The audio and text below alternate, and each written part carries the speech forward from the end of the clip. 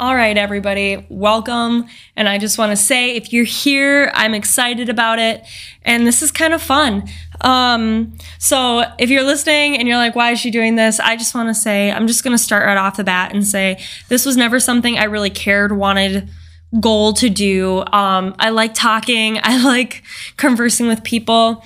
And it was just kind of one day I was like, you know what? I feel like God's calling me to do a podcast. And I don't know what that's going to mean. I just am gonna give her a whirl. Worst thing that could happen is, I don't know. I just am a little bit more lame than I was yesterday, and that's totally okay. The goal is this is gonna be authentic. Again, I'm not a scholar. I do have I like to challenge things. I like to poke and ask questions. So that's kind of the background of why I like to dig into the Bible on my own is, for me, I tried to read the Bible like a normal person from front of Genesis to the back of Revelation several times. And what I found was that I have an attention problem and I like to jump all over the place. And when I got past the fact that that was a problem and I started thinking like, maybe I'm just supposed to think about it in a different way. That was when I really started to learn about the Bible. And it was crazy because this was during a period of my life where I did not have a home church. And that was for a solid 2 years.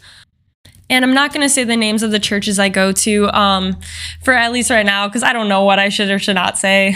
What I did was every morning I would turn on a sermon or a video and have it on in the background on YouTube while I was getting ready. And what I found was that I really learned the Bible better when I learned about the people. And from there, that was when I really started to understand the Bible. I dove into Moses, and Moses because I was like, he had a speech impediment. I didn't know that. And so I dove more into that.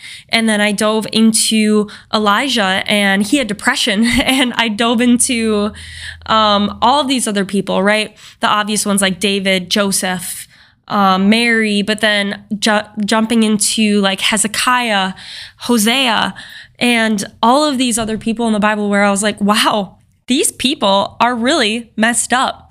The Bible itself is incredible because all of the stories, when you break it down, so Joseph was an arrogant kid. That's why his brothers did what they did and sold him into slavery. Moses had a speech impediment and he killed someone, right? And even like Elijah withdrew into a depression. Noah, the guy who got swallowed by a fish, he was disobedient, but more than that, at the end, he was just salty. And all of these people in the Bible, when you go through and learn about them, you realize that you do not have to be, and you will not be perfect when God calls you to do his work for him. And I think that's a beautiful message because it was something that I really never heard. And not that everything has a perfect divine timing for when you're supposed to hear it. Because God it's like a breadcrumb of trails, right? Like God kind of brings you through different pieces of information when you're ready for it. And I think that's also really cool because in our society, obviously we place timelines for no reason on ages just because that's what's always been done. And that's what our grandparents did. And that's what their grandparents did before them. When God was like, hey, I never said that. I never said you had to be married by 25, kids by 30. Yeah, you have a biological clock, but when did that stop me, right? Like, when did the biological clock stop Sarah and Abraham from having kids? So I just want to back off that point, and I just want to move into remembering that who you are is going to be slowly revealed, and who you're not is going to be revealed to you as well. I think with my walk with Christ and learning really who Jesus was and what he came here to do and how at work he is in my life, the biggest thing that I started to notice was I had adopted all of these traits and all of these qualities from people that I didn't even realize I adopted. And what I also, on a segue off of that, was that a lot of this was just because they were a good friend or a mentor, or these were people I admired. And when I sat down and I was like, God, I don't feel like myself. The loudest question, or the loudest, not question, the loudest statement I heard in my head was, well, who did I say you are? And I genuinely was stumped off this, you guys. I was like, well, I know I like to talk. I know I can be extroverted. I know I can be kind of weird. I know I like to adventure. I know I'm kind of random and I'm always trying to do something new and crazy. And that's where God took me and was like, yes, write that down, but let's keep going.